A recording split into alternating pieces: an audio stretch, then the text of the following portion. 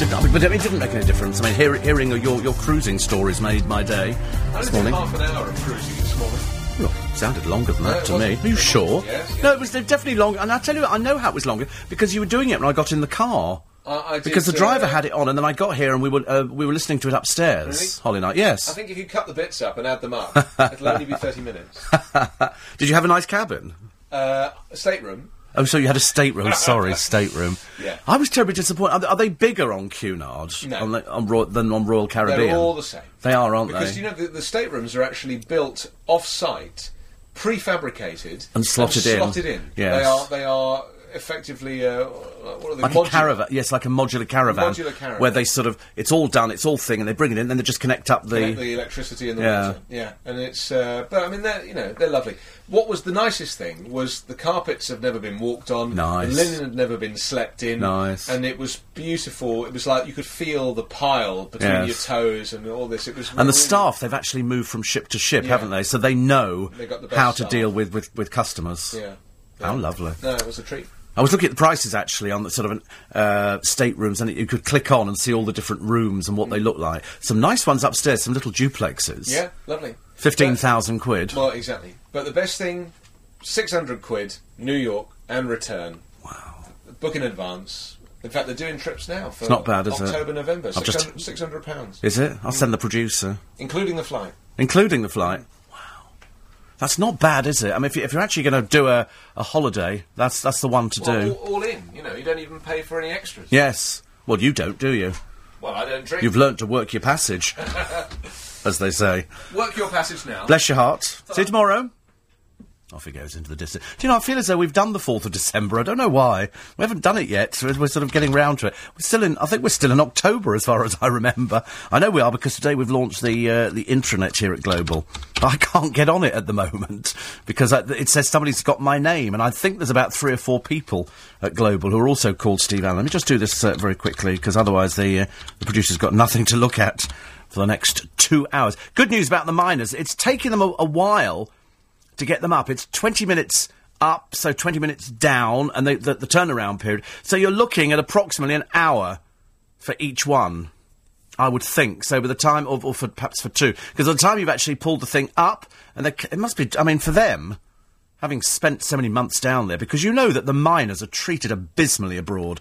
In China, the human rights record, I mean, you know, if there was something like this before, they'd have just left them down there. It's only because the world focused its attention that all of a sudden they started going, oh, let's see if we can bring them back up again. And it's turned into a giant media circus. The second miner, Mario, is just being brought up to the surface now. And then what they do is, so he's been standing in this cage. I had to laugh upstairs when I was watching it. And they then put him on a stretcher, and he didn't want to get on a stretcher, the first one.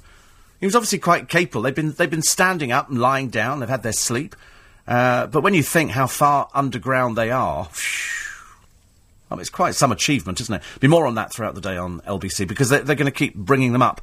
And each one of them, not knowing the media attention, is going to be coming into the glare of television spotlights and media, and there'll be interest in books and interest in photo spreads and interest... There was one miner, didn't his wife find out that he had a girlfriend or something? It's going to be an interesting one. And there'll be film rights. So they could, in effect, make a lot of money. Which is good for them, because they probably get paid diddly squat for going down there and risking your life. Although, as Anthony said, the one thing they are professional people. That's what they are. They're miners. You don't just shove somebody down there who's never experienced anything like that. So, good for them. Anyway, excuse me, Jonathan Levi will be in a little bit later on. We'll have a look through the papers. There is the usual stuff today. Apart from the miners, there's the Air Chief Marshal going to war over the RAF cuts. Well done to Howard Jacobson. He must be very pleased. Very, very pleased. Comes with some money as well. Always useful in this day and age. Plus, Santa Claus is going online at Argos. Not sure about that. Apparently you can fill in a wish list. And they circulate it. Because, you know, you can write to Father Christmas. I write every year. You always write to Father Christmas. The producer writes to him every year. Of course, I mean, systematically he's ignored them.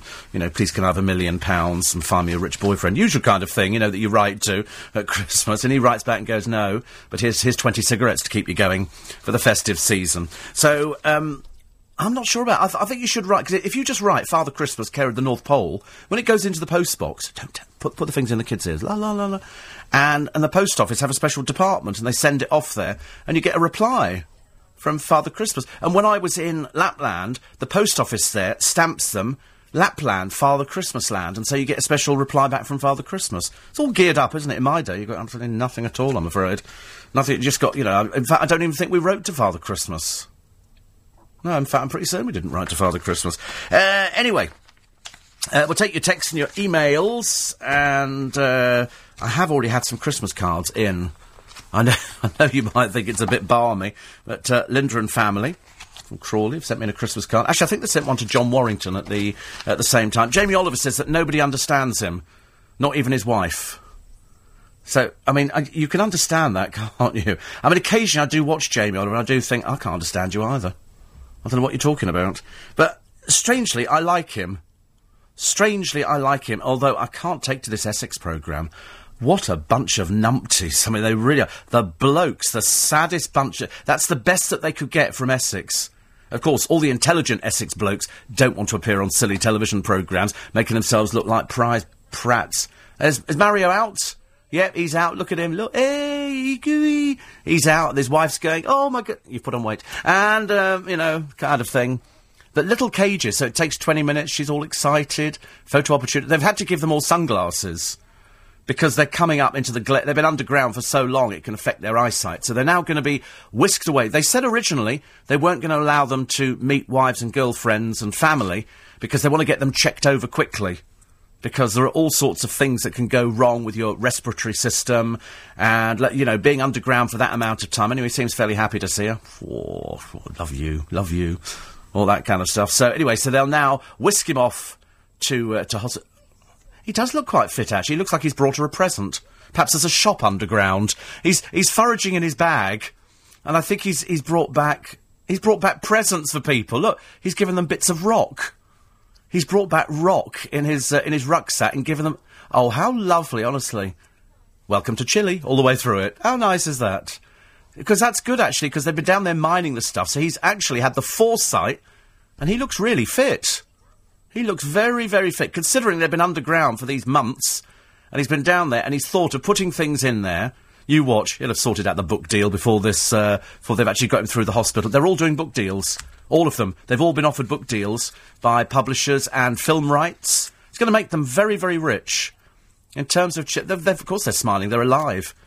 Normally, and I hate to say this, but normally miners in countries like this, the conditions are so appalling in the mines that if this hadn't got worldwide attention, they'd have left them. They would have... Do you remember the Russians with their submarine that sank? And as opposed to launching a massive operation to get it back up again, they died.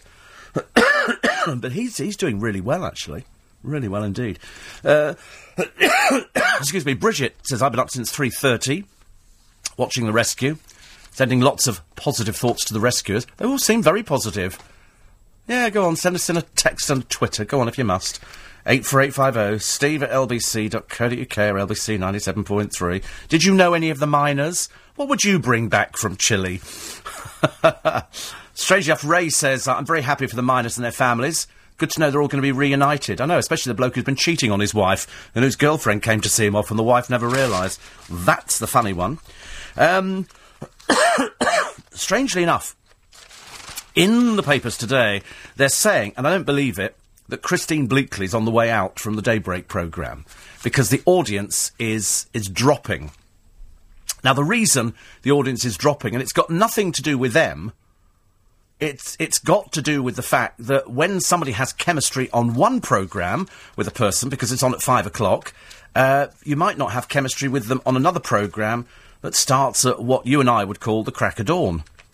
And so you're not going to have the same kind of thing. Also, the papers are saying that because she's not the wholesome girl next door, as everybody said, now she's going out with a footballer. They think that's dragged her down, and they're saying she's a wag. The truth of the matter is, she comes over because if you're on telly, you've got to smile. Got to smile a lot.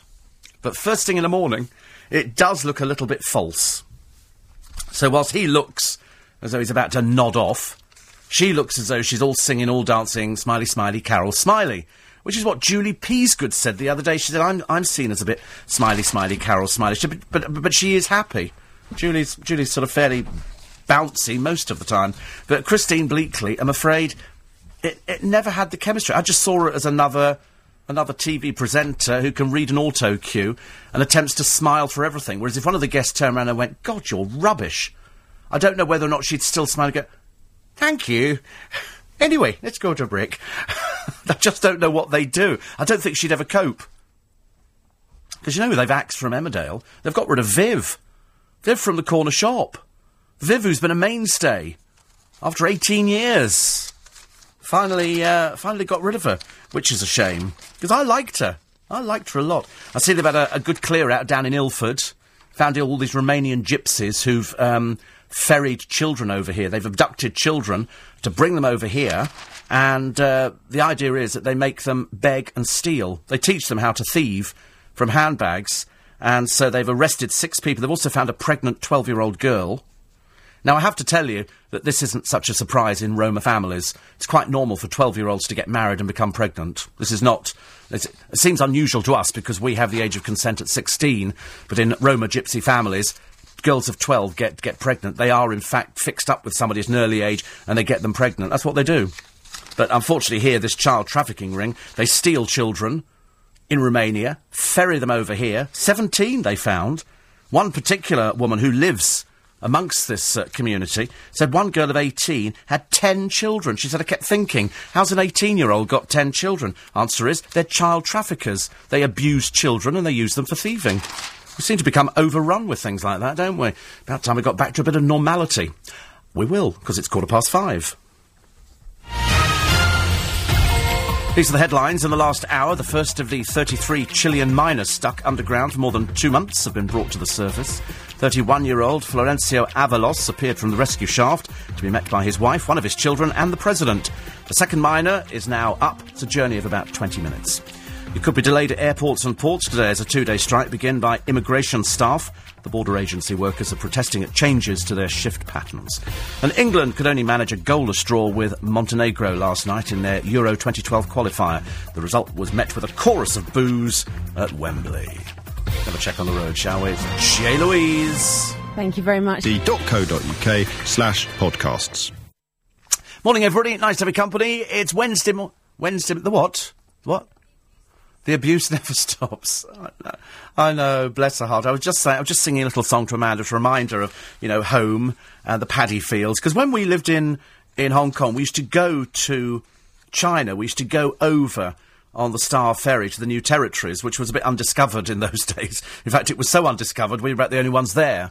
And you'd have all the rice fields. And it was fascinating because women would do all the back-breaking work. We lost her. And they'd sort of come in and they'd be literally bent double. I mean, how nobody, ended up with really, really bad backs, I've got no idea. But you'd be bent double with little bits of rice, planting it. And that's what you do all day. And I said to Amanda, you miss the simple life, don't you, really? Bless her heart. Because you do. When you think about it, people who've got very little seem to have loads more, if you get my drift. When you've got everything. And she does have everything, ponchos, she's got loads of things like that. But it's... We just have everything over here, and we just take it for granted. Who was I telling the other day? We were talking about when we flew into Vegas, we flew over Greenland. We came in at the top, Canada and Greenland, and the sea was frozen. And it was all ice and snow and peaks, and it was just beautiful. And it reminded me of a programme on the television where they were following 2 Chinese guys, and in the middle of winter, where it is freezing, they go onto the lakes, and the lakes, I think, are about 6 or 7 foot of ice. They're frozen. You could light a fire, like we used to have in London, the frost fairs, years and years ago. And what he used to do is he used to cycle on his bicycle over the ice. This man must have been about 60 or 70, because age knows no barrier in China at all, and drilled a hole, and he dropped down a net into this hole. And then he went 20 feet away, and he drilled another hole. And what he's trying to do is, he had a long bamboo pole, which they poked into the hole, and they feed it along, then they grab hold of the net, and they pull it up through the second hole. They've been doing it for about 40 years. And then what they do is they hopefully catch a couple of fish, and that does them for the day. But because it's so cold there, the moment the fish came out, they hit the air and they were frozen solid. These things never, they went and then stopped moving. Having just told her a short while ago, the cold's getting better, the cough's now got worse. So it reminded me that over here, we haven't got it bad at all. You know, you get a few sort of bad days, and that's about it. Poppy selling's coming up very shortly. And over in Aldi, one particular branch, they didn't want the poppy sellers in there. They said no, because Aldi, as you know, is owned by the Germans. Now, whether or not this was a German-British thing, we have no idea. But at the last minute, this particular store have changed their mind. They're now going to let Mr. Myers and his colleagues stand inside there in Great Harwood and sell their poppies, which I think is particularly good news, because they need that money from the poppies. And I don't care whether you stand inside a store or outside of a store. As long as you buy a poppy, that's the best thing that you can do. And you don't have to pay a lot for it. If you've only got 20p, you give 20p. If you've got a pound, you give a pound. If you can afford a fiver, give a fiver. Because they need that money. Now, normally what happens is people will sort of go into a store, see the manager and say, listen, we're collecting for this or that. Is it okay to stand inside? And if it's something like... I mean, I generally don't give to collections as they come round. The only ones I would give to would be Help for Heroes or the poppies. I wouldn't give to anybody. Because it's so easy to go out and buy a collecting tin, print something up on the internet, print a fake parcel. I mean, you can print them up. I know this. I've seen people who've printed stuff on the internet, complete with barcodes and holograms. You can buy programs. So you can print, so it makes it look as though you're official. Most of you wouldn't have the faintest idea. You see somebody rattling a tin, and they go, oh, it's for little children, or it's for the... And I don't have any idea. I don't know enough about them. And they let them do it at Marks and Spencer's in Twickenham. But I find it intimidating, because sometimes they're just inside the door, and they're standing there rattling a tin. Now, I always thought, as the law went, that if somebody rattles a tin under your nose, that's called begging. It's like the chuggers. I mean, I've lost count of the amount of chuggers that I've kneed between the legs to get them out of the way, because I know that what they are is out-of-work actors who are earning £9 to £10 an hour in an effort to get money out of you. And I've said before, if you want to give money to a charity, give it direct. Don't give it to people who jump out in front of you. Students, they target in Kingston all the time. It's chronic, it really is. Colin says, belated welcome back. Have you told Chinese Amanda how much you missed her? No, because I didn't. So there you go. I don't need to... I brought her back a present. You know. Yeah, I mean, I brought her back two presents, you know. And what have I had? Nothing but abuse. 2 lollies all the way from Las Vegas. I mean, I've lost track of the carbon footprint cost. You know, I bought these 2 lollies back in my luggage. You know, admittedly, I didn't suck much of the colour out when I gave them to her. I'd just done a little bit. I just had a try to see if they were... And then I put the plastic round again and just sealed it at the bottom. So it's still sticky, I know, but it's okay. And she seems quite happy. I mean, those lollies will last her the best part of 2 months. You know, she's not a greedy person. Before she goes to bed at night, she'll unwrap it, little lick, and then put it on the side again. That's all she needs. Although she walks in this morning and she goes, have you got any biscuits? You know, like, I don't give her my last drop of blood when I come in. You know, I mean, you know, she's worked with some people who aren't as generous. You know, there are other presenters on this station, I don't want to mention any names, but coming up to Christmas, they don't buy their staff anything at all. Well, of course you're my staff. What do you think you are? Yes, you're my staff. You are you're salaried on the company. The producer's supposed to be in charge. Yes, but exactly. But I don't think it's ever going to be the Amanda Show, is it? And let's put it that way. I think you find it's always going to be saying the Steve Allen Show. It's never going to be saying the Amanda Show. It's never in a million years. If we thought it was going to be the Amanda Show, I think you'd have been making your audition tapes already. But exactly. But the trouble is, you see, what you have to do, you have to let them believe that they're in charge. You know, so in other words, so I don't let her do that anyway, because I don't do that sort of programme. You know, mine is a personality programme based on my personality. And I've said before, you know, when somebody's written in before, they say, oh, I think we should hear more of so-and-so, so-and-so. No, you wouldn't. You don't want to hear more of this person. You don't want to hear more of her. You don't. She's sort of better, you know, seen but not heard. That kind of thing. Or perhaps it's the other way around, I can't remember. Anyway, Dawn has been watching The X Factor and disagrees with me about Katie. She says, you've been saying how she can't sing. I think she's a terrible singer. I do think she's a terrible singer. She says, I've seen her live at least 3 or 4 times at the Bedford and Regal Rooms 2 or 3 years ago, and she had a great live voice. She plays piano and writes her own songs. She was using a different surname when I saw her, Katie Vogel. Katie Vogel. You see, people do that, don't they, a bit?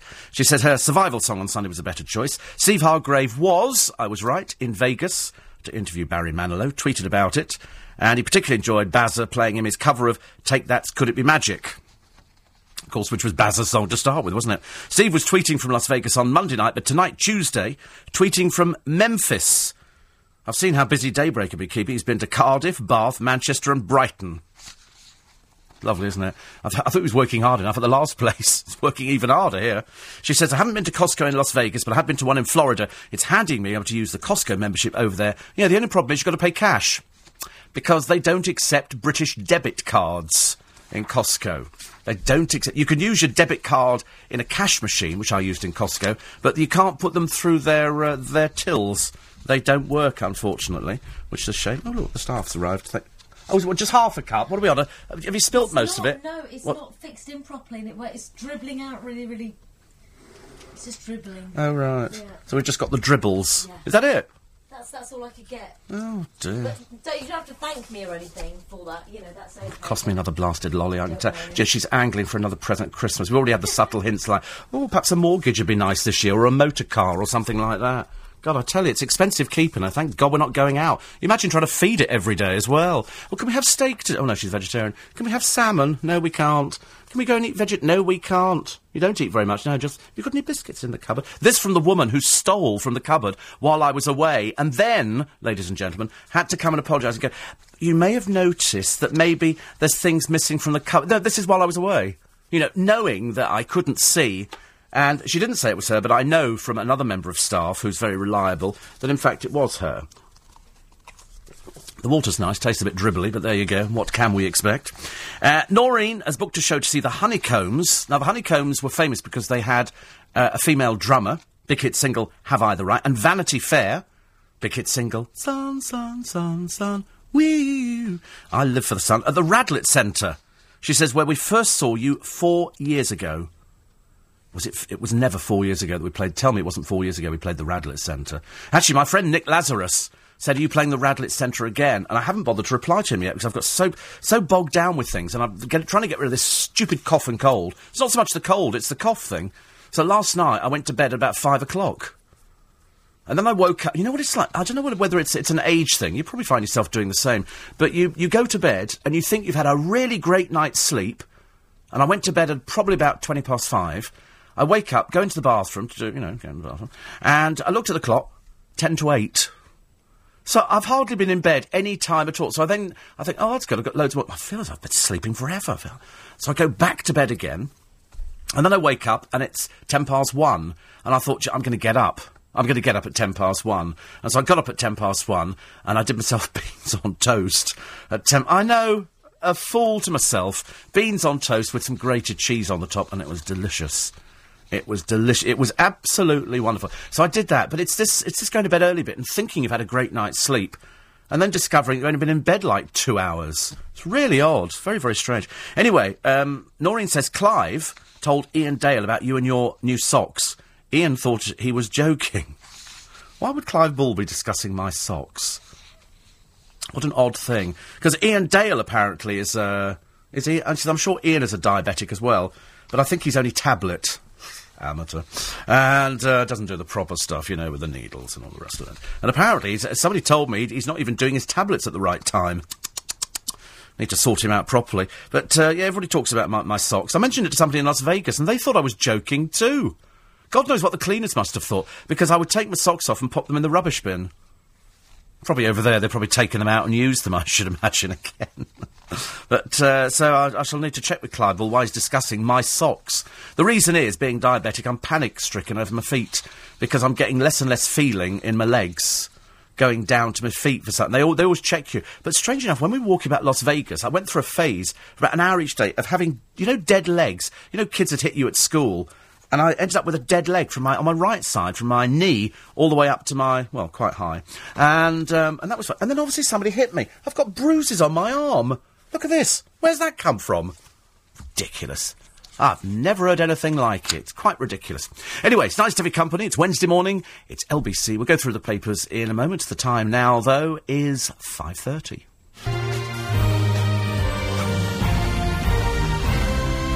I took the car in yesterday because I've told you about the windscreen wipers. That I was going down the motorway and the metal rod in one of them went ping. And I ended up with no windscreen wipers, and I had to drive back to the garage in driving rain with no wipers at all. So it's gone in to have that done, but you've got to lift up the thing, and you've got to get inside the engine anyway to put that on. So I thought, while it's there, I'm having a few other bits and pieces done, a bit more of the leather done, and that's quite nice. And then Peter, who sorts all these things out for me, said that he used to listen to Sarah Kennedy. He said, never since Sarah's gone, he said, I listen to you. Which is good news, and because a lot of people, think that Sarah and I were quite similar. I promise you we're not. But anyway, so he said, I've started listening. He said, and the wife the other day, Peter's long-suffering wife, was saying, she said, oh, I'm so bored with listening to Radio 2. Because, in the morning, more people are listening to this programme than are listening to anything else. We have the catchment, mainly because they're all a little bit this is, that was, and very sexy voices. And frankly, it's dull, dreary, and dated. So anyway, Peter's wife says, I'm sick to death of listening to Radio 2. She said, what do you listen to? He said, I listen to Steve Allen on LBC. She said, I'm going to start listening to Steve Allen on LBC. So we've got 2 new listeners, and then I bumped into Brenda the other day. Now, you remember Brenda used to work in the chemist in Twickenham. And then she went into hospital for cancer, and so she's out again, and they've done all the bits, but they're going to put her on chemo. So she goes into hospital, and she's sitting there, she said, and she's talking to somebody in the next bed, and he might be called Ron from Whitton, might not be. And for some reason, they sort of got around to who they listen to on the radio, and she said, I listen to Steve Allen on LBC. And Ron said, I listen to Steve Allen. And so they were then comparing stories, and she said, I see Steve quite a lot in Twickenham if I'm there. And then other people from the hospital got to hear about it, and very soon there's a Steve Allen group going on in the hospital down the road. And so then she said to me, I've got to have chemo. And I said, well, that's good. She said, well, the surgeon said, we want to clear it all up so we can have chemo. I said, you'll be getting a wig. She said, they've made it already. They've made her a wig. She quite likes it. She quite likes it. So I'm looking forward to seeing that as well. But she's doing really, really well. And for anybody else who's in hospital and who's got either operations today or things that you're a bit scared of or things that you don't really understand, then, you don't need to worry because a lot of us are in the same position. We're with things we don't understand as well. And you just go through it. Just work on the assumption that everybody in the hospital does it every single day. It's like riding a bike. Well, it's not quite. If it was like riding a bike, you wouldn't be in hospital, you'd be outside on a bicycle. But it's very similar to that. You don't need to worry about it. So it doesn't matter if you're in prison. I know we've got people in prison listening to this programme. I know, because I get cards. I get letters. Mark, do I not? And he's in as a guest of Her Majesty for some time, I suspect. For some time. So there's loads of people. It doesn't matter where you are. You could be a milkman getting up this morning. You could be a doorman going home. You can be sort of a cleaner on the streets listening. I was down yesterday. I got off my bus, ran over the road. Sorry, fooled myself. Walked over the road rather sedately because it's so chilly out. And somebody went, Steve! And I thought it was an advert for a television. Steve! It was an advert for a television programme. As I'm going into Waterloo, excuse me, it was a bus driver. And he said, I was listening to you this morning. I said, me too. I was listening as well. And I didn't even get his name. Wendy in Camberwell says, watching the rescue of the miners really warms your heart. Hope they all make it out safely. They will. Of course, you wouldn't want to be the last miner, would you? You'd want to be the last, because all of a sudden, because you're going to be there for ages all by yourself, talking to the walls, hoping, because they're so... I mean, when you think about it, it's quite an engineering feat. Quite an engineering feat that they've actually managed to get them down there. My grandfather, Steve, was a miner, made of tough stuff, I can tell you. So pleased for them and their loved ones that they're alive and being rescued. Says H. Kev, the milkman, says, if this mine situation happened here, would the miners be met by Davina McCall? Dear 62 in the Big Brother mine. Can you imagine? Can you imagine if it was? Do you know, actually, it's not as far-fetched as you think it is. Stephen Harlington says the only charity I give to is the RNLI. They're all volunteers and the best in the world. And Graham says it's actually illegal to shake a charity box under somebody's nose. Hope you had a good holiday. I did. Are the lollies called gobstoppers? No, do you know what? I should have described the lollies. I should have taken a picture of it. It looks like a dice, a red... Oh, really? I thought you wrapped them and given them to somebody else to save the cost of another Christmas present. I bought her two. I gave her a red one and a green one. You know, I thought, because out of the goodness of my heart and the fact that they were actually quite expensive, I thought, what can I take back the woman who has everything? I was going to bring back penicillin, but I thought better of it and thought, if I take back two lollies shaped like dice, she'll be happy. Do you know, and all I got was grief and misery. You know, you can see her looking, because for other people I brought back boxes of chocolates and clothes and Diamantes and stuff like that, and she gets two lollies, and you can see the look of disbelief on her face when she's sort of thinking, you know, even Johnny Vaughan gets a set of lighters from Poundland. What do I get? Two blasted lollipops. But I'm thinking, don't spoil her. If you spoil her, she's going to start thinking, oh, you know, life's always going to be like this. And, of course, it isn't. Because eventually she's going to work with a presenter who's mean and stingy and tight and wouldn't even think of even sending her a Christmas card at Christmas with money in it. You know, those sort of people who probably exist on LBC that I wouldn't even mention. Lewis in Hornchurch. Actually, I do check with other presenters. I say, did you buy so-and-so for your producer? No. And I think... Are you sure you didn't? I've always done it for 32 years, always. Because I work on the assumption if I'm earning a little bit more than they are, and it is just a little bit more, you know, it's nice to give to the little people, you know, and to help them out. So, you know, maybe at Christmas she could perhaps have a small Christmas pudding or something, or perhaps light an extra candle in the window and, you know, perhaps have a small tree and a couple of little decorations and some lights. You know, so I like to help people out, you know. Nobody ever called me mean. In fact, you ask around here, I'm always the first person to put the hand in the pocket. I went out for lunch on Sunday, and the first thing she said was, did you pay? Because I automatically, strangely on this particular day, I didn't, even though I had the money with me. Now, Lewis in Hornchurch says, you just mentioned the Honeycombs. Honey Langtree, the drummer, is my nan. She's cool. Well, she certainly is. She certainly is. Do you know, I knew we'd find out that she was somebody's nan or mother or grandmother or something. I knew we would. Isn't it funny? Have I the right? There you go, Noreen. You see a link on the programme this morning already. In fact, strangely enough, the Honeycombs drummer was unique in the fact, says Stephen Bridlington. She was the first ever female drummer in a pop group and inspired, as you know yourself, Karen Carpenter. Because Karen Carpenter played drums. So there you go. So now we know that we've actually got a listener, and Honey Langtree is his gran. How cool is that?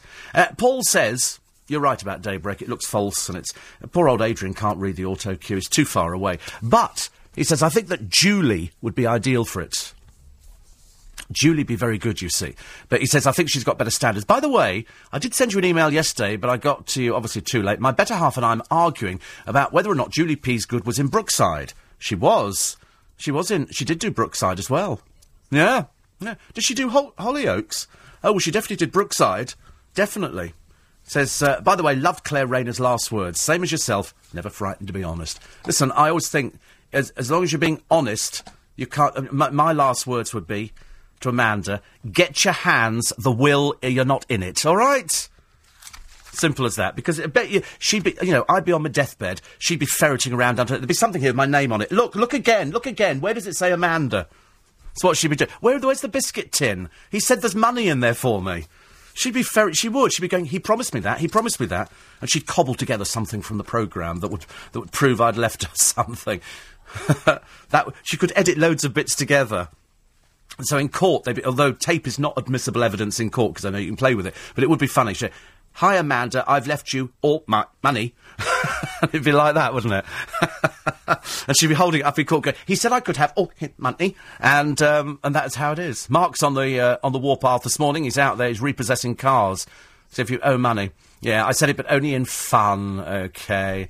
Yeah, you're not having it. Listen, unless you've got it in writing, you're not having the money, all right? But I can see that on my deathbed.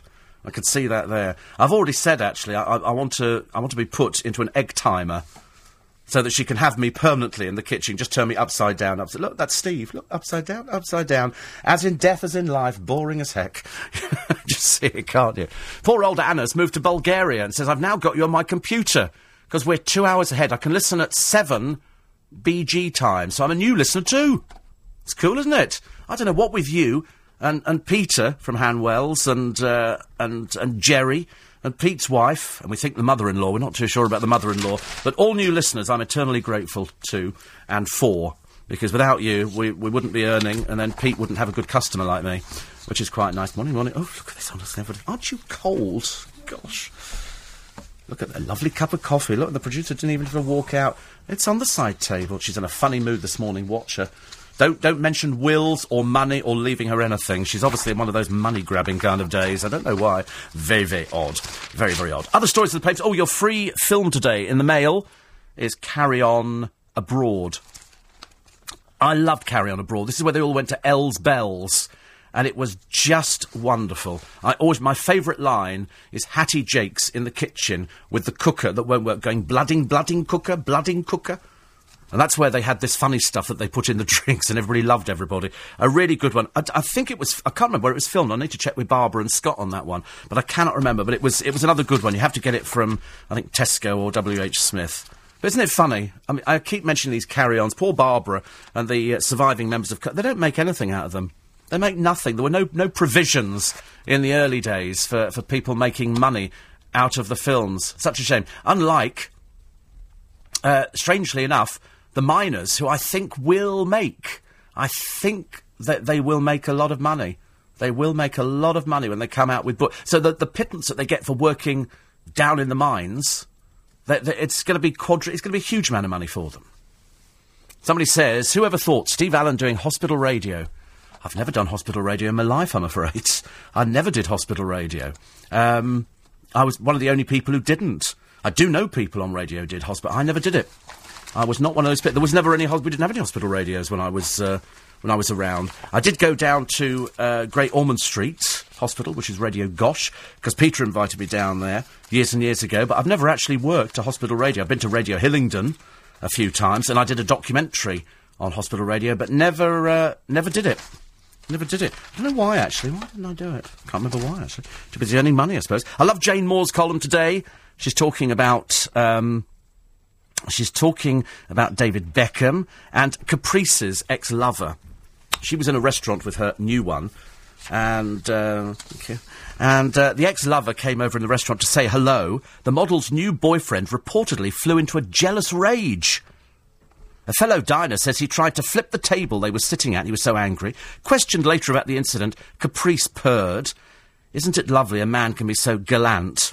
And Jane Morris said, I think you'll find the word is possessive, dear. And if you want my advice, run as fast as your Jimmy Choos will carry you, in case it turns really ugly. You imagine somebody comes over and goes, hello, and the current boyfriend throws a queenie fit. Get away from him, Caprice, as quick as possible. Mind you, you're not the brightest penny in the box. I remember when you did come dine with me, and we all went back to what we thought was your lovely house with a swimming pool in the basement. It turned out it wasn't your house at all. But so many people tend not to use their own houses, mainly because they're probably too embarrassed. I remember Abby Titmus had to borrow a friend's house. Actually, talking of Abby Titmus, she's going to be appearing not far from here. She's going to be playing a lesbian, and she's going to be at the Leicester Square Theatre, which, surprisingly, Abby, I was going to play, but it's just a bit too small for the LBC audience. But I wasn't going to play a lesbian, no, quite clearly. Well, I don't know, though. I see no reason why I can't in this day and age. I think people should better play anything. Let's face it, you're actually playing a producer. 6:15. These are the headlines. After spending 69 days deep underground in Chile, the second miners come to the surface. Both miners were hugged by their wives and the president of Chile. It's thought it'll take until tomorrow night to complete the rescue mission. There's a glimmer of hope between London Underground and tube unions after meetings to avoid the next strike. A new deal was put on the table during talks yesterday. The next walkout's due to start in less than 3 weeks. And England could only manage a goalless draw with Montenegro last night in their Euro 2012 qualifier.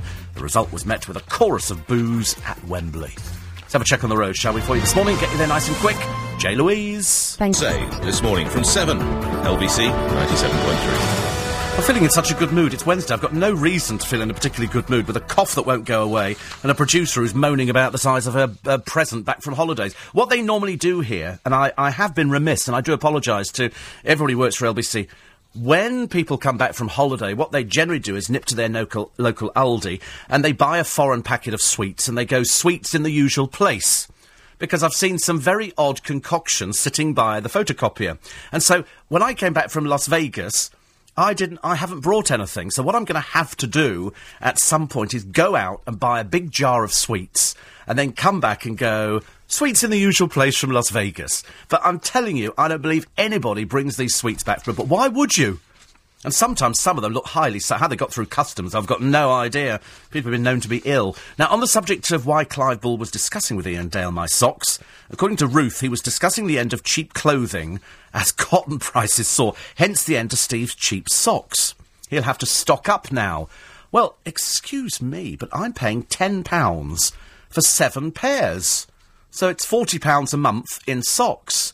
So they're not cheap. And the producer said, oh, you have to spend £15 a pair. And she's really got it in for me this morning. I mean, really, you know, if she had the knife there, she'd be showing me her stabbing music, and we'd be having that between the shoulder blades. So I said, well, however much it costs me to buy socks, the smaller your Christmas present gets. It's as simple as that. That shut her up very quickly.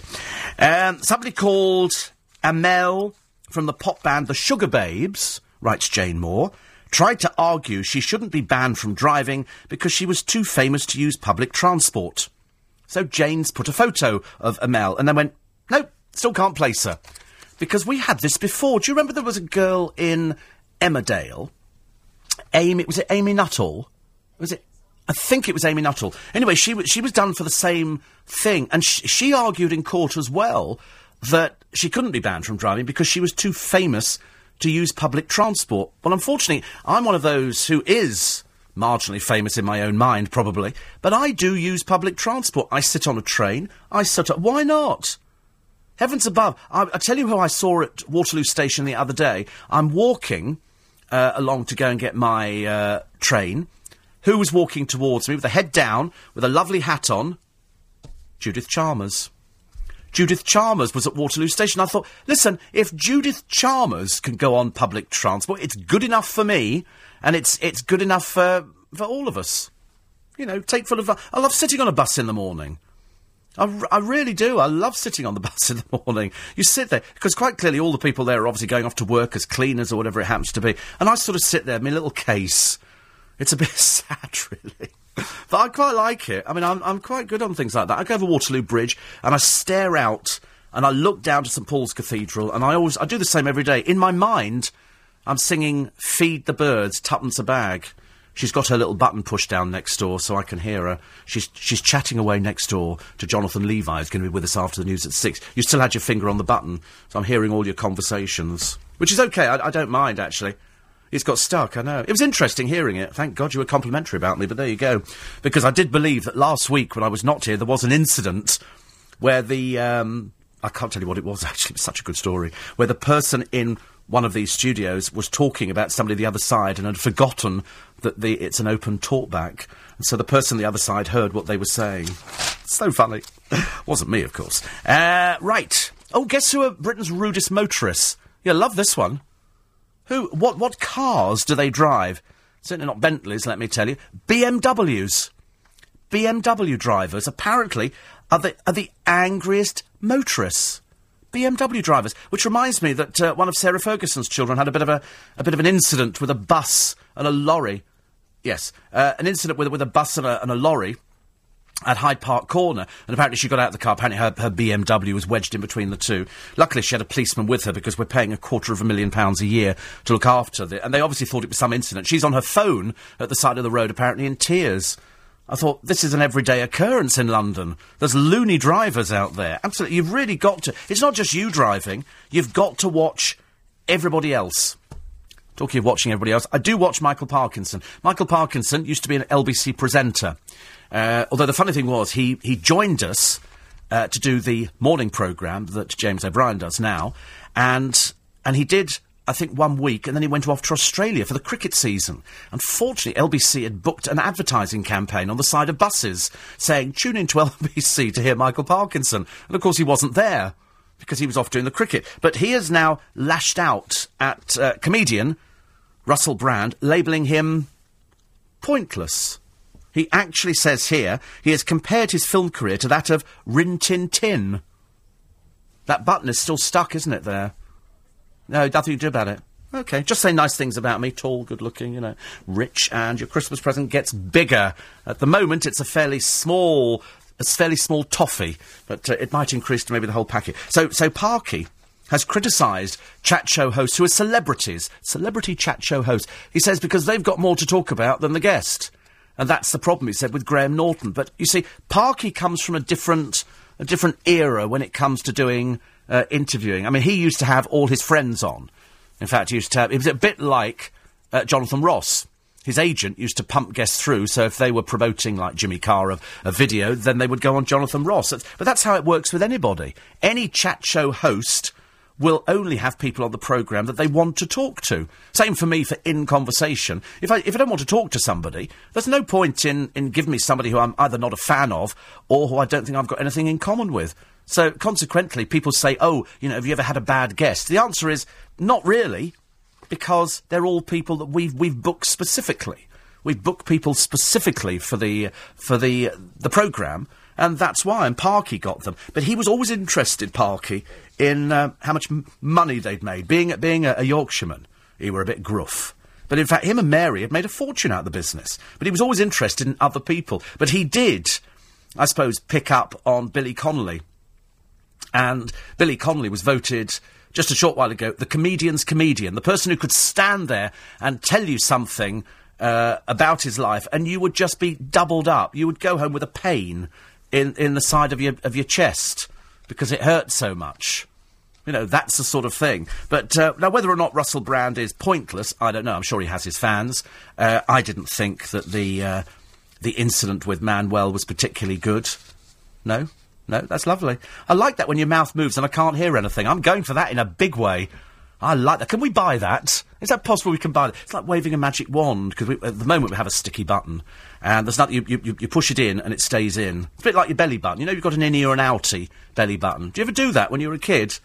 Oh, right, belly buttons were always innies or outies. And I was never sure if I was an innie or an outie, although looking at a picture of Chantal Houghton, I don't think she knows either, because she's pictured in the paper today, showing her ex-husband, President, what he's missing. I don't know why the papers always print this. They always go, and here is, Chantal, or whoever it happens to be, showing their ex-husband what they're missing. You think, he knows exactly what he's missing. That's why he's not with her. I should imagine the problem with her is it's not the assets, it's something you've got to talk to. And I wouldn't imagine, having seen Chantal on the television in numerous guises, that you could actually have an intelligent conversation. I mean, what could she discuss? She's apparently 27, but with the mental age of a peanut. What conversation do you think you could talk? You couldn't discuss the world wars. You couldn't discuss the economy. You couldn't discuss the plight of the Chilean miners. You couldn't. What would you discuss with her? Whether or not she's going to model underwear again. And this is at 27. I find it dreadfully embarrassing. Bruce Forsyth has added his considerable weight behind Anne Widdecombe. I mean that in the nicest possible way. He said that, really, she was wonderful and claimed she'd boosted the show with her dance moves. Well, that's the only problem. As Craig said the other day, he said she can't dance. That's just the whole point of it. He said she lumbers around the floor and it's a bit of a comedy character, but I suppose you need it, because the rest of us are just sitting there looking at all the totty and tight revealing stuff like, things like that, because that's what you want to see. I want to see glamour on the television. I cannot bear it when people turn up on television wearing a pair of jeans. I want to see glamour. I want to see nice things. Barbara Windsor was wearing a lovely red outfit when she did Piers Morgan the other day. That's what I want to see. I've seen Barbara in a baseball cap and a pair of jeans, but when she does herself up, she looks fabulous, and that's what people pay for. People want to see, people dressed up. You've got Cheryl Cole on there very shortly, hoping her interview with Piers Morgan will restore the public's faith in her. I don't think so. And I very rarely get things wrong, very, very rarely. But I think in Cheryl Cole's case, I think people have decided that she's... I don't know whether... I can't work out why they don't like her. I think because she's a bit smug. She's a little bit smug, and they haven't... And as we said yesterday, Louis Walsh sat round and really got quite angry and said, listen, it's not all about you, Cheryl. And she looked quite shocked. And then I read in the papers today that other people have had words with her and said, listen... You need to knuckle down. You're not particularly good at what you're doing. It's no good sitting there going, I love you, chicken. Because you come across as some reject from Big Brother. We're looking for somebody a little bit more intelligent. Louis's got a track record. Simon's got a track record. Danny Minogue, I don't know what she's there for either. I'm supposed to wear clothes, and she wears them quite well. But that's all it's turned out to be. Between the girls, it's a fashionista show. For the rest of us, I'm waiting for a singing competition and trying to work out which one's going to come out very shortly and go, oh, by the way, I'm gay. Because that seems to be the standard thing on the show. Which girl's going to have the breakdown first? That I'm not interested in. I just want to know if they can do the job, but then I'm old enough in the tooth to realise that it doesn't matter whether they can sing or whether they can't sing. With auto-tune, you can turn about just about anything on the programme into something marginally interesting. Very quickly, don't forget the Miners 3 up already. The third one is making his way to the surface, and that's Juan Andres. So good for them. As I say, they've 33 of them. It's going to be over 2 or 3 days. So let's have your thoughts. 84850 Steve at LBC or LBC 973. And we'll go through more of the papers and some of the other stories with Jonathan Levi after the news. Here's a breath. Morning team, 9 minutes past 6. It's Wednesday morning in London town. Yesterday was the day you didn't like. Today is another day that most people don't like, but we like it today because now we've got the third miner up. 33 of them, so there's only 30 to go. They started, hour and a half ago, nearly 2 hours ago now. And so they've got that there, and everybody's crying and clapping and looking, everybody's very happy. Because, 2 months underground, most of them probably didn't think they were ever going to see their loved ones again. But we see Jonathan Levi. Hello, and is this Little Juan? Little Juan. Little Juan. The first one came up, he was really, considering they've been 2 months 2 months, it's not like a couple of hours, 2 hours, and he comes up with big smiles and presents. He's chipped off the rock down there, and in his satchel around his waist, he starts handing out free bits of rock. That's excellent. He'll be able to put that on eBay. Absolutely. Probably had ages to plan a whole thing. All of them. Look, really, really, that's Little Juan there. Little Juan, there's Little Juan. Everybody clapping him and... Little Juan looks fine. Yeah, he's the smiley one in the sunglasses. No, they've all been given sunglasses. Because it's 2 so months dark underground, downstairs. it's so dark down there. Yeah. But we were saying earlier on, I was talking to little Amanda, and I was saying that if you're the last miner, you're going to be down there for about an hour all by yourself. They've been fighting over which one is the last miner. Yes, so there's a list the last now. One. Yes. Yeah. You're going to make yourself quite famous. But they put, strangely enough, the most experienced miner out first. Little Juan's obviously very experienced. He must be very experienced. But not very good at arguing, because he's nowhere near the end. He says, I have huge public. Which one's Little Amanda's favourite?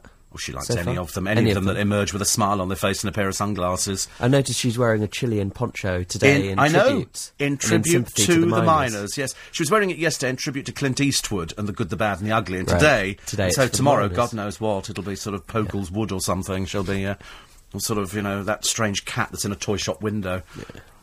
A lot of compliments on her outfit yesterday. A lot of people said, what are you wearing? Because isn't it funny, when you're at work now, people do talk about your clothes. Years ago, you walked into work, nobody ever went, what are you wearing? Yeah. And yet Jonathan walked in this morning and I went, aren't you cold? Yeah, people do comment on each other's clothes all the time. They don't, and if somebody doesn't say anything and you think you've gone to a bit of effort, you kind of go home a bit miffed that nobody said anything. I'm going to go and buy a new suit, though. I think I'm going to try and start to be a bit smarter at work. Really? Yeah. I'm scruffily dressed somebody said something today. Well, no, it's just... Do you feel as though you should? I feel as though I should, and I sometimes go into meetings and things and feel a bit underdressed. I don't know. We don't have a dress code here. I think you could turn up wearing shorts. I wouldn't. Yeah. I did bump into Ashley Tabor in the lift once and he was wearing shorts, and I thought, well, if it's good enough for the boss, we can all wear them, but I looked at my legs and I thought, no, I don't think so. Well, people get too excited. But they would get excited, and also they'd have me valued as an antique, I suspect. but nobody... and it's quite difficult. Whereas if you go to school, you've got a school uniform, you don't worry about your clothes. No. But when you get out into the big bad world and you're working, you've got to find a different outfit every day if you don't wear a suit. So it'd be easier for you to wear a suit. It would be. I think I need to buy a couple of suits. Really? It's commuting that's the difficulty, though, isn't it? It's getting to work and back that's the bad bit with clothes, because you know, if it's really raining, yes, you get on the bus or the tube or whatever, it can be a bit grubby, and yes. you do feel... You don't want to actually get there and feel crumpled. Exactly. So you need to buy a suit. Started. Yes, exactly. There's nothing worse. You get to work, I see some people in the morning, when I've got off the train at Twickenham, and it started raining, and they haven't brought an umbrella. And you can buy little tiny umbrellas now, and it's like Sancho Pancha's, isn't it, really? Don Quixote. Exactly. A little bit Don Quixote. It's a nice look, honestly, it really is. I said when she actually made it... Old Mexico. Yeah, down Mexico way. Old Paso. That's where I've seen her before. She's doing the old El Paso. El Paso advert. That's right, the El Paso with her... quesadillas and tacos and stuff like that. She could sit there with a hat on her head, couldn't she? Smoking a cheroot. Look at her, honestly. She's trying to work out how long before HR opens that she can get something against me. Anyway, Nick Ferrari's with you after the news at 7 this morning. He'll be talking about the Chilean Miners. Third one up now. Third one up. It's at least 2 or 3 days to get these guys all up, but he'll be looking at the situation they face. How will they deal with the return? Well, based on what we've seen this morning, they're all happy and smiling. They're all fine. They've just been sitting down there. Imagine if you fell out with somebody. About. If you fell out with somebody down, there's 33 of you and having arguments. They've had food down tubes. And, yeah. I mean, you know, they can't... Was there air then down there? Did they pump air in? There's lots of air, I think. Is there? I think they were in... I'd be terrified. I would... They could have gone... They could go down long passages. Yeah. And I can't remember how they got trapped down there. Was there a fall or something? I'm not sure. Yeah, I can't remember how it happened now. Such a long time ago. We shall find out. But anyway, we will be talking about that. And also, a group of doctors calling for a change in the law on assisted suicide. Is death ever in the best interests of patients? Depends who it is, I suppose. And Lady Margaret Thatcher will celebrate her 85th birthday at Downing Street. How strong is her legacy? I imagine quite strong. Dan Saber is a journalist. He'll be looking through the papers this morning. And it's the Miners. And Courtney splits as friend David wed. So David Schwimmer has wed, and David Arquette and Courtney Cox have split. Wow. So, I mean, but the Americans get together and... I mean, who cares? I want to be honest with you, it's really not going to change my life. They're serial monogamists, aren't they, Americans? Yes, I think so. And, strangely enough, Kerry Katona has attacked Jordan.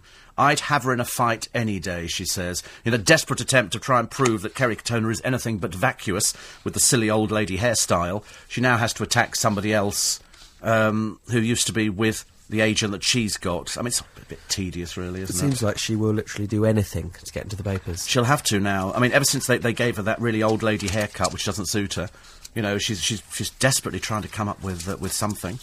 Apparently, the last miner to be pulled out of the mine will go into the Guinness Book of Records. Oh, so that's why they want to be the final one. Because he'll be the one who spent the longest time underground. It's quite clever, isn't it? Yeah, because nobody's ever survived this long underground, have they?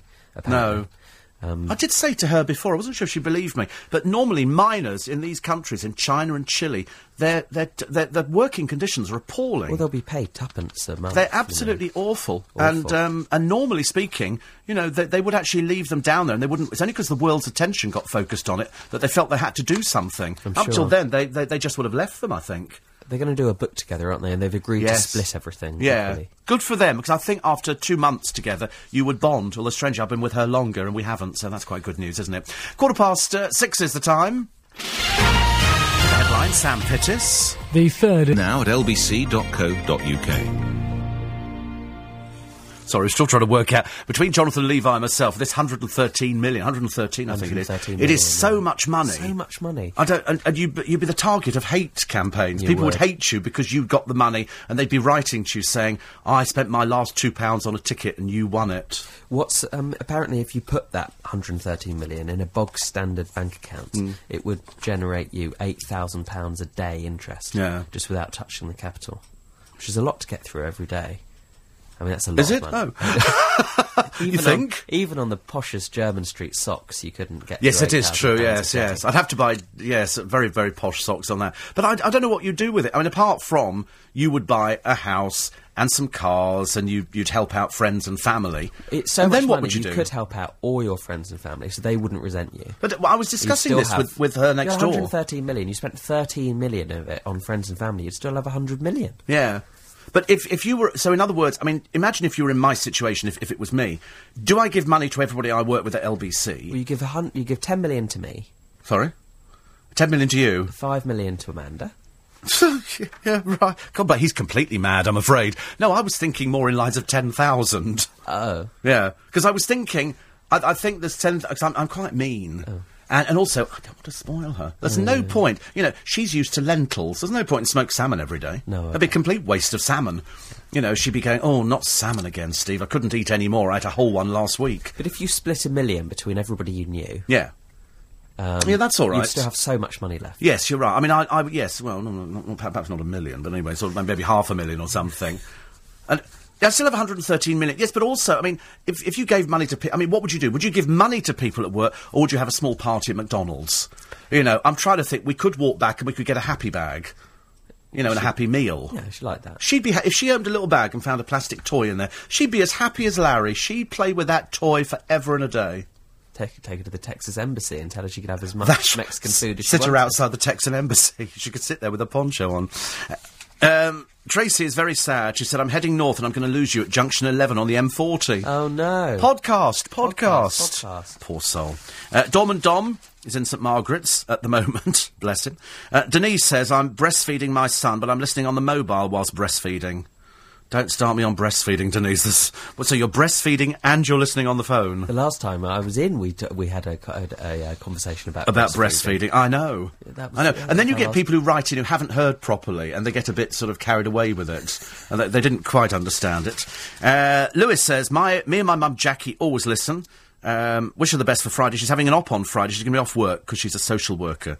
Is she having an op because she's a social worker? Because I said, at this moment, be a lot of people, a lot of surgeons getting up, ready to do operations today. Yep. So it's good. June Whitfield had a great part, says Alan in Bromley, in Carry On Abroad. And I saw Simon Callow on the tube once, says Liz. He was grumbling and swearing loudly. Well, so would I be if I was on the tube. I do swear loudly, I'm afraid. And another one here.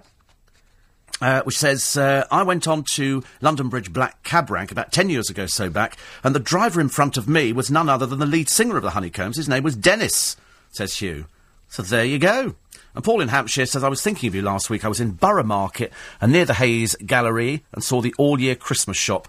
I was thinking of you in an elf costume. Well, you really mustn't. It's not a good idea to think of me in any costumes at all. But I did get sent from the Christmas shop in Tooley Street. They've got a Christmas meerkat. And it's in the boot of my car at the moment, and the guys in the garage yesterday, Peter and Jerry and everybody else, Peter went, oh, how cute. They all fell for it. They all thought it was good. So there you go. Can't complain. Well, it's this time of year, isn't it, when we get coughs and colds and sniffles. Tell me about it. Especially after long-haul flights. Yes. I wonder why. Can you catch a cold from kissing? Does vitamin C really help? And is chicken soup the best remedy? All these misconceptions about coughs and colds. Vitamin C, the answer is no.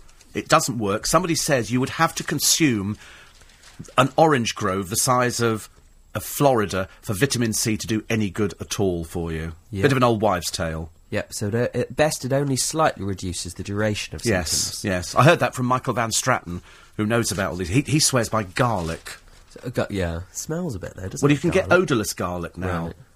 But it makes a tear in your eye when you chew it. She had to chew it. Did you have to chew it last week? Oh, right. Was that part? Oh, right. Can you catch a cold from kissing? I would say no, you can't. No, you can't catch a cold by kissing. It won't give you a cold. It's airborne, isn't it? Yep. So staying indoors, will it protect you? No. No. I'm doing quite well on this one, actually. I'm only thinking, if you stay indoors, you tend to sort of... I tend to sit there, I drink loads of water, and then I need to go out and get some air. The one thing I wanted in Vegas was fresh air, because the hotel is all air-conditioned, no windows open. You want to get outside. If you drink alcohol, is that going to diminish the likelihood of a cold or increase the likelihood of a cold? Diminish. Yeah. Yep, absolutely. Diminish. Thank goodness for alcoholics listening at the moment. You're never going to get a cold. How many times do you see an alcoholic on a bench going, achoo? Answer, you don't. Does blowing your nose help? No. But you need to do it because you can't breathe. But don't blow your nose with tissues, because it dries up the nose. You're supposed to use a handkerchief. Right. Because you don't want your nose to go all horrible and, No, and you're meant to blow gently, one nostril at a time. Oh, I can't do that. Old wives are right about chicken soup. Is chicken soup... Here we go. Jewish penicillin. There is some scientific research that that apparently chicken soup does help a cold. Really? Yeah. Wow. So now you know. Chicken soup is... You watch. All my Jewish listeners have been right here. I told you, Steve. I told you. Jewish penicillin, it works every time. And just the final one. Does echinacea work or not? Now, they were hailing echinacea as the wonder drug, weren't they? I'm going to say... moderately. Well, that's it, really. Yeah. It won't really protect you from catching a cold, but experts say don't waste your money, but lots of people think that it does sort of work, and it might a bit. It's like a placebo effect, isn't it? Yeah. Probably, yeah. I always, whenever very accurate and all of that. That's not bad. Well, I'll tell you for why I'm accurate, is because over the years, in this business, if you have a cold, you suffer. Yeah. And if you have a cold and you're ill, you don't work. Now, I'm the sort of person who can work through a cold because I think it makes you feel a bit better. But I have sat in the car before in the morning coughing and trying not to. This morning I didn't cough, and I knew it was going away because I consumed nearly a litre of water yesterday. Right. And when you've got a really bad cold or a cough, you can't drink water. You don't want to drink it. No. What's that old thing? You feed a cold and starve a fever, yes. So you have to feed a And cold. I didn't feel at all hungry. I came back from the flight, got in, and I bought a couple of things from M&S and some fruit salad, and I didn't want any of it.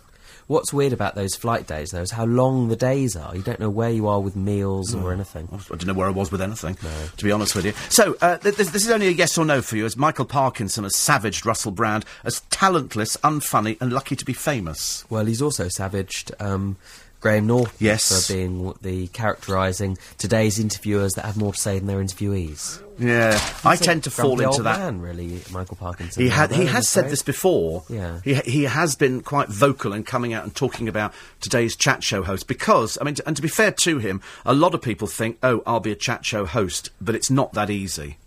Oh, it's not easy. I don't think it is easy Yeah. to do well. I I don't mean, know. he was at the top of his profession. He was at the top of his profession. a long He was time. part of a golden age in television. He's a brilliantly Golden age. talented sort of dear. performer and presenter and whatnot. But I just think that those people should be more generous as Yeah. they get older. I think it doesn't put you to show you in a very good light to be too grumpy. I think once you've retired from something and you're criticising everybody, all the younger people that are now doing Yes. it doesn't. But that's like listening to radio presenters, isn't it? You do listen to people on the radio, and you either associate yourself with them and you think, yes, I agree with what you've said, and so occasionally you don't, but you agree with them more than you don't agree with them, and you tend to listen to it. I mean, I'm not sure if I think Piers Morgan is a particularly good interviewer or not. I think what he's doing is safe interviewing.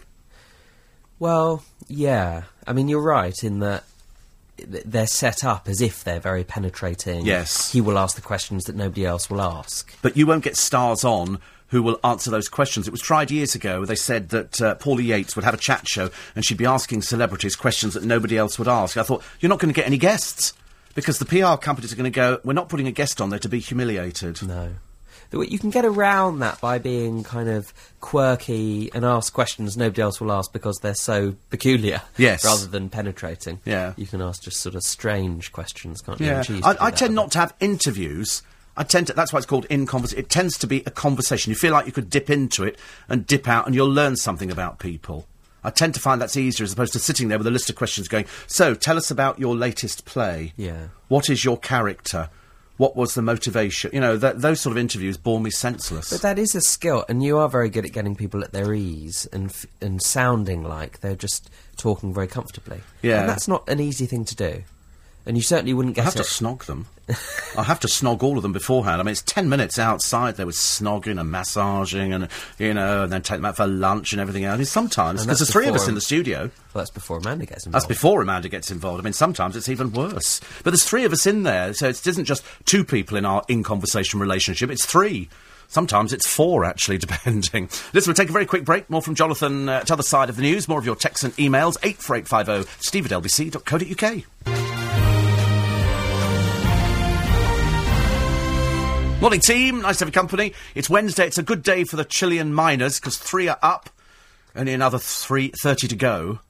It's a slow process. You'd have thought that they could have had a lift shuttle with two Carlos is the next one coming up, actually, now. But they're all coming up in remarkably good spirits. I mean, really, nobody's come up looking dehydrated or tired, or they're just grateful after 2 months to be up here. My God, I bet they know each other very well. None of them want to get on the stretchers. They don't. The first one came up, and they went, yeah, great. And I thought, he's been standing for 20 minutes. And they make him lie down on a stretcher, and he goes, I don't want to be on a wanna lie stretcher. down. I can quite happily, walk. They did that to me in hospital. They actually put you on a stretcher to go to the operating theatre, and then you get to the operating theatre and you have to get off the stretcher and walk to the table. Kind of defeats the object. Okay, Steve, so the big question that all yes. the listeners are thinking and been wondering, did you join the Mile High Club on your way to Las Vegas and No. back? No. Not. I don't believe people who say that they do join the Mile High Club. No. I really don't. I think people... Because it's just not physically possible. They're tiny, those little toilets. Not aren't only they? that, but they're next to where the cabin crew are making teas and coffees. I know, but in Aren't Virgin... they? in You know, Virgin... people who... Oh, here we go. I have to explain it to her now. You know, when people talk about the Mile High Club, and I'm thinking, This is ridiculous. You know, there's the galley There's the there little where they're galley making kitchen. teas and coffees. And then there's the little toilet. And there's the little tiny Little loo, toilet. yeah. It Little just loo. doesn't happen. I did have a couple on a flight once. And they Amanda were... looked a bit enigmatic then. She, when you said it doesn't happen, she sort of looked down. And I looked know, well... I haven't been on an secretive. EasyJet flight. She's been on it easy. I think aptly named. No, I mean, I did have a couple once who were quite clearly doing something on the flight because they had a blanket over them. Right. And I just, to be honest with you, I get on a flight, I have a glass of water or a tomato juice, I might have a little bit of food or whatever, and then I go to sleep. I don't want to talk to the person next to me. I don't know them. If you've got 10... all I keep thinking is it's like being stuck on a bus with the loony next to you. I don't want to talk to anybody next to me. 10 and a half... What are you going to say? Hello, you've been on a flight before? And I don't want to talk to anybody. No. Well, Amanda's just in an EasyJet, just standing by the loo, waiting. I know, she's the trouble. I've never been on an EasyJet flight. Yeah, it's actionable. She said she's so desperate to get money. She's trying everything this morning, from the holiday presents to anything. I mean, she's sitting there. She has a lawyer waiting, Working out, wondering. Another one here says, "Hope you had a lovely holiday. Did you go to the Liberace Museum? Yes. Did I buy a waistcoat? Yes. Will I be wearing it on the 4th of December? Yes." Excellent. And happy birthday to David, says Lynn. David's 55 years young. Absolutely. They all say that, don't they? 55 years young, which is good. Oranges stop you getting colds. No, they don't. Sadly not. You need to eat an orange grove In order for it to have any effect whatsoever. The small amounts of vitamin C. I tell you what is good. Is it Barocca tablets are very good. Oh, are they? With the plink plink fizz thing. They're quite good. They give you a bit of a buzz. And yes, there's so there's a side effect, isn't there? Angela says, "Isn't the Miners story incredible? On this 13th of October, there is a God. I always thought there was a God. I never thought there wasn't. In fact, I've found myself saying recently, more often than not, thank you, God. You know, when something happens, you think, oh, that's a nice thing to have. You've got to thank somebody. I've been thanking him for the 113 million for the last week. So who knows? Steve, I've started eating Ready Brek. So does that mean winter's arrived, says Terry? Well... No, it means you're incredibly sad. Because it's Ready Brek is central heating for kids. It's not for people your age. Ridiculous. And another one here. Mary says, "My family are fed up with me saying Steve says this or Steve says that. I talk about you as if you're a friend." Exactly. It's ludicrous, Mary. Don't be so silly. So Concorde used to be an awe-inspiring sight in the sky, and now it might be sitting on a platform next to the London Eye, if ambitious plans go ahead. Nice. They're going to establish a platform going out into the river with a real-life Concorde plane, jumbo jet, whatever they are, sitting on there, and you'll be able to go and have a look at it. That's a good idea. That'd be great, Would you wouldn't pay to go around Concorde, ladies and gentlemen? I would. I would. I would. It would be a double-deck concourse, the plane on the top deck, and a riverboat landing stage underneath. Wow. I never went on Concorde. Neither did I. I had friends who went on it quite a few times, but I never, ever went on it. Steve, tell your guests that I use a place in Savile Row for my suits. The bespoke suits are £1,000 off in December. £1,000 off? £1,000 off. Yes, he was thinking of maybe getting his complete outfits for the year for £1,000, which is not so good. And then Andy Thomas listens to this programme. He's moved to London to tour with his award-winning comedy show Crimes Against Humanity's Teachers. It's on in Wimbledon, 4th to the 6th of November. And he said, "I've never heard a more interesting radio show." Wow. Thank you. And he says, "I think it's fab. So it makes my morning brighter."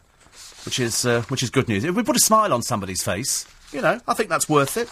It doesn't cost anything to have a little smile nowadays, except if you're in Essex, and we've now gone Essex mad, and here they all are. They've dragged them out from God knows where. Poor little Mark, a peculiar creature at the best of times. Are there photos of the stars of Yes, ITV2's? they're now calling the babes, the geezers, the venues, the girls. Portia Watson.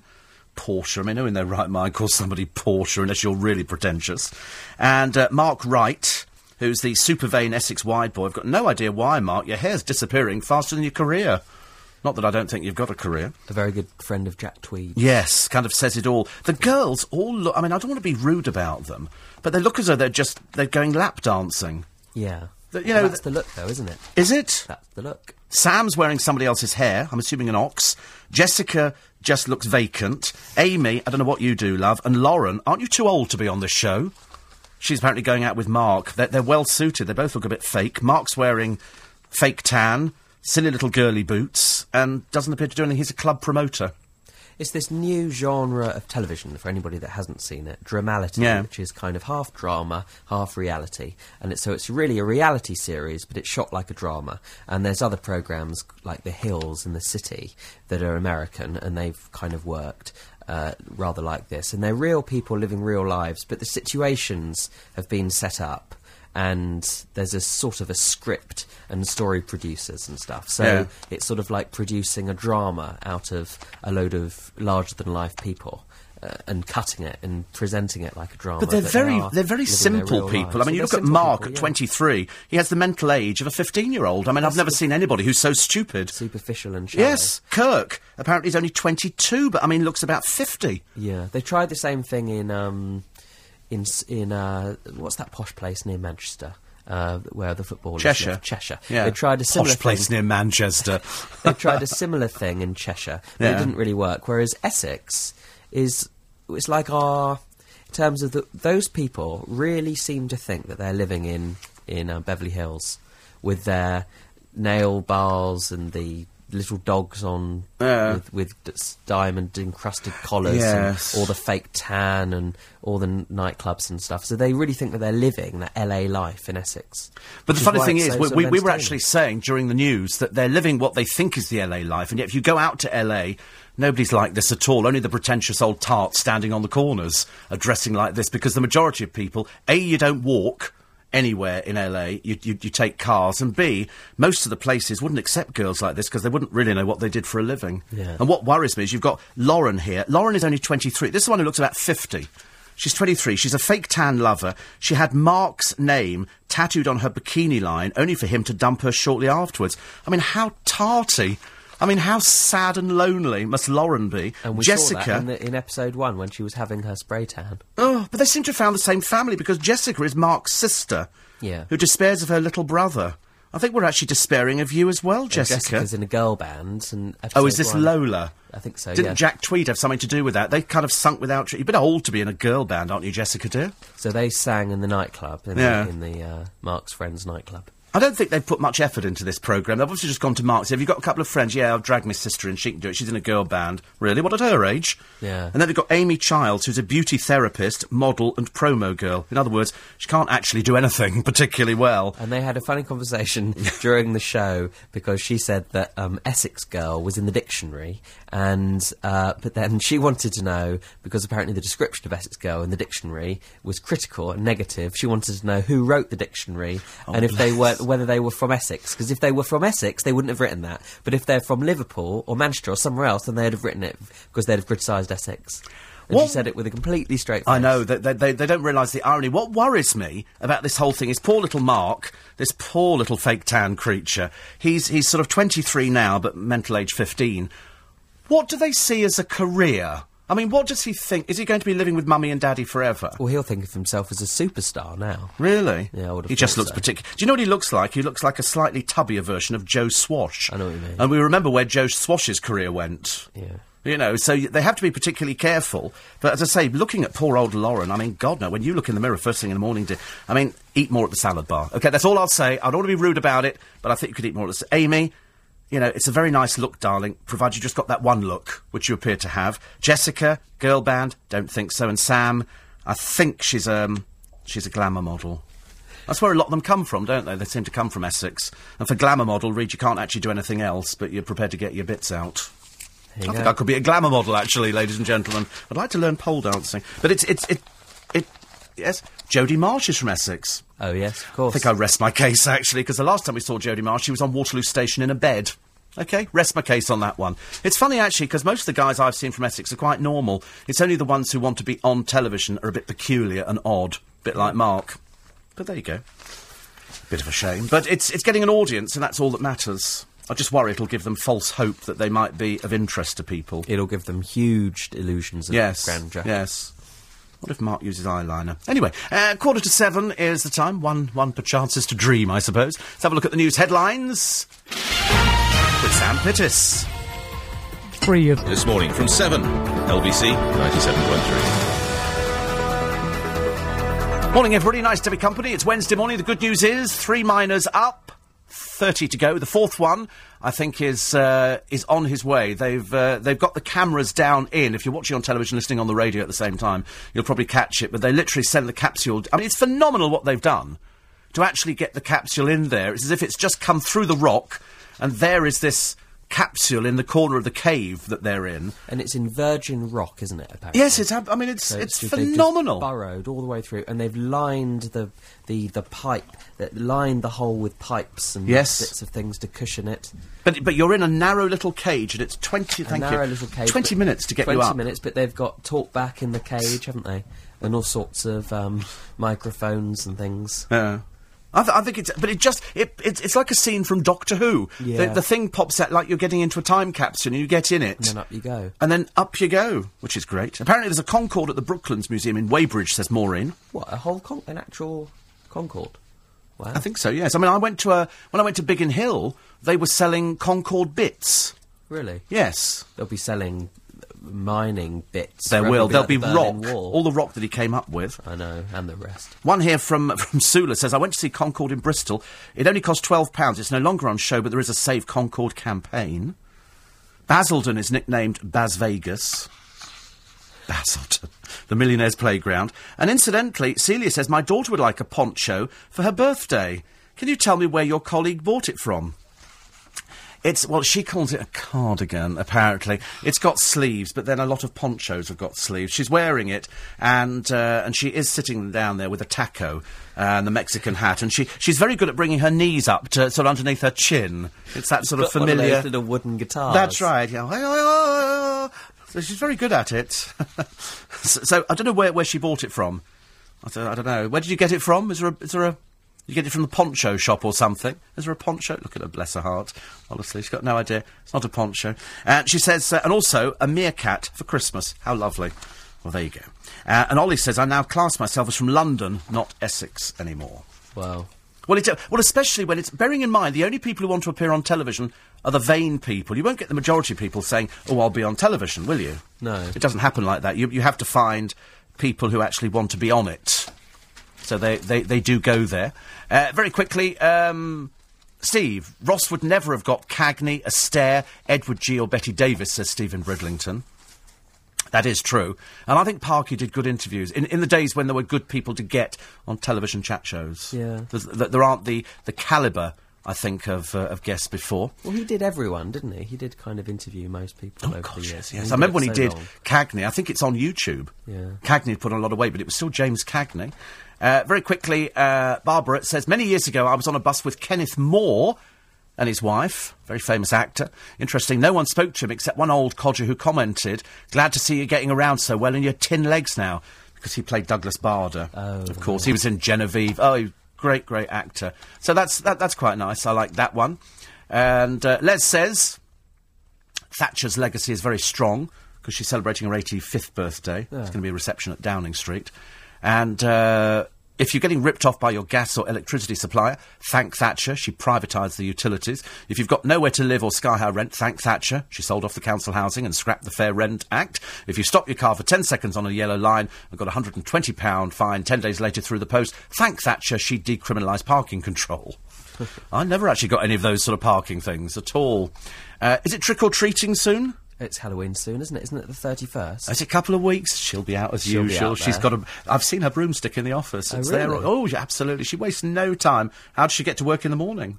She'll be collecting sweets from all the houses in all the... Well, in America, they actually provide you... I mean, they're so big into trick-or-treating. Massive over All the there. hotels have got, in the Bellagio, huge displays for Halloween. Really? Huge pumpkins. Huge pumpkins and things. And it's big over there. We don't do it as much here. She's good. Does she trick or treat you in the studio? Yeah, but I'm not allowed to talk about it. She does actually trick me. Right. She tricks me into sort of sitting here for an hour without anything to drink while I'm sort of coughing myself to death, and she just sits there smiling, going, I can't hear you. You know, I get all of that in the morning. Sweet. Yeah, exactly. You know, if I got a bigger present from Las Vegas, you might have got a cup of water quicker. Dave swears by chicken soup. He says, I had some last night, felt a cold coming on, and today, it's gone. So that's good news, isn't it? Lucky Dave. Yes, lucky Dave, because we're all in that. Wish Mum happy birthday for yesterday. She was 86. And that's Sheila. So, Sheila, happy birthday for yesterday. You can go to Concord at Duxford Air Museum. They're everywhere by the sound of it. How many have we got of these Concords things? are there lying around in these There's another one museums? from Brooklyn, says Ingrid. The BAE factory used to be nearby where Concord components were made. Well, so there's no less than 3 entire Concorde since we had that conversation. Somebody said there was one at Heathrow the other day, but I haven't checked that one out. I'm watching X Factor, and apparently Katie Wassale has threatened to quit. She was hit with a backlash. She goes to see Mum after row. Quit threat over wacky outfits. And, as I say, it's just people trying to get a recording contract for an album, and then it finishes and we go for next year's. Her mum was complaining yesterday that people are being mean to her, saying that they were just like it with Daniel Johnson last year, and now they're being mean to her this year. Well, then why would you worry, Mum? You know, she put herself up on the programme. Nobody forced her to go there. No. You know, either you're intelligent enough to know what the press are going to be like, and go, oh, they're really mean to her, and you think, well, they've done it before. Yeah. It's not there's nothing new here. That's how people get publicity. It's the ones who aren't being talked about I would worry more about. £1.2 billion in payday loans. We're becoming ever more reliant on expensive payday loans to tide us through cash flow problems.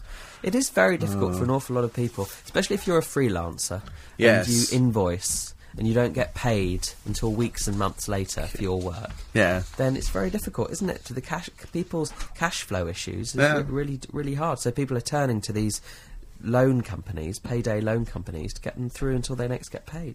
Well, I used to have this years ago where you would borrow money from the bank, or you'd go into overdraft, and then when your wages came in, depending on how bad the overdraft was, the money that came in paid off the overdraft, so you started again. It was a never-ending cycle. I reckon that's how an awful lot of people in London live all the time. Glasgow? They just live in their overdraft. Yes. I know, I sometimes do. You know, it's hard. It's difficult, isn't it? You get paid and then you're just back in overdraft. Well, you do tend to find that all of a sudden you'll have a month where every single bill arrives in. Yeah. And for some reason, for us, it'll be Christmas. You know, you get Christmas, you spend the money on the presents, and then just after Christmas, when it's a 6-week month because you don't get paid, you get paid really early, difficult month, that and all one, of a isn't sudden it? all the bills arrive in. There's always something as well, isn't there? There's always something you haven't thought of. Some huge bill. I have a horrible feeling. Just before Christmas, I've got VAT, and then you've got tax bill that comes in January. By the There's Inland her Revenue. present alone. Luckily, Poundland opened a short while ago, so we're okay there. Well, that's something. So at least I'm not going to waste money. I'm going to, I don't know what to buy her. Well, then there's her birthday as well, so it's not just You don't do Christmas. her birthday. You don't do the birthday? No, I don't do birthdays. They do birthdays here. I do if I'm forced, but generally speaking, I don't. I just wish people happy birthday, Happy birthday, like yeah. I care. Yeah. What did I give you for your birthday? I gave her money for a birthday. Oh, she'll like Did I give her that much? I knew I was mentioning something to the accountant. If I'm giving money like that away, it's ludicrous. but it is true. If you're in a company, it's very difficult because you have to give birthday... I don't give Christmas cards to everybody here, just a few people. People I work with a long time. You just can't do it. No. It's ridiculous. I give to friends. There's a Concorde in Barbados. Oh, they're everywhere. It's like an epidemic. And Concords around by the yes, sound of it. and the Concorde at Brooklands is not a real one. It's the model which used to be on the roundabout at Heathrow as you went in. Oh, that one. Okay. Oh, fine. Right. Now I know what it is. Sadly, we've got no more time. Oh, dear. Little person, we have to wish you a cold Wednesday. A cold, dark Wednesday. It is cold, isn't it? Yeah. Cold and dark outside. Both. But we see you next week. See you next week. Thank you very much. Jonathan Levi. After the news at 7, Nick Ferrari's here. Continuing with the Chilean Miners, the fourth miner, Carlos, is on his way up again. I mean, the enthusiasm there has never dimmed. They all look very, very happy indeed. And they'll all be thinking, can we really make money out of this? The answer is yes, they can. They've decided they're going to split the profits of any book or any film that is made about them. It's going to be quite fantastic. Go to the LBC website. Learn about the LBC Diary, which is coming out, of which I've ordered 4 already, and because I'm in it for December, and Nick's in it, and everybody else. And you can also podcast and read the blog and everything else. I'm back with you tomorrow morning at 5. Nick and Guess with you after the news at 7. First of all, the business update with Sam Pittis. Thank you.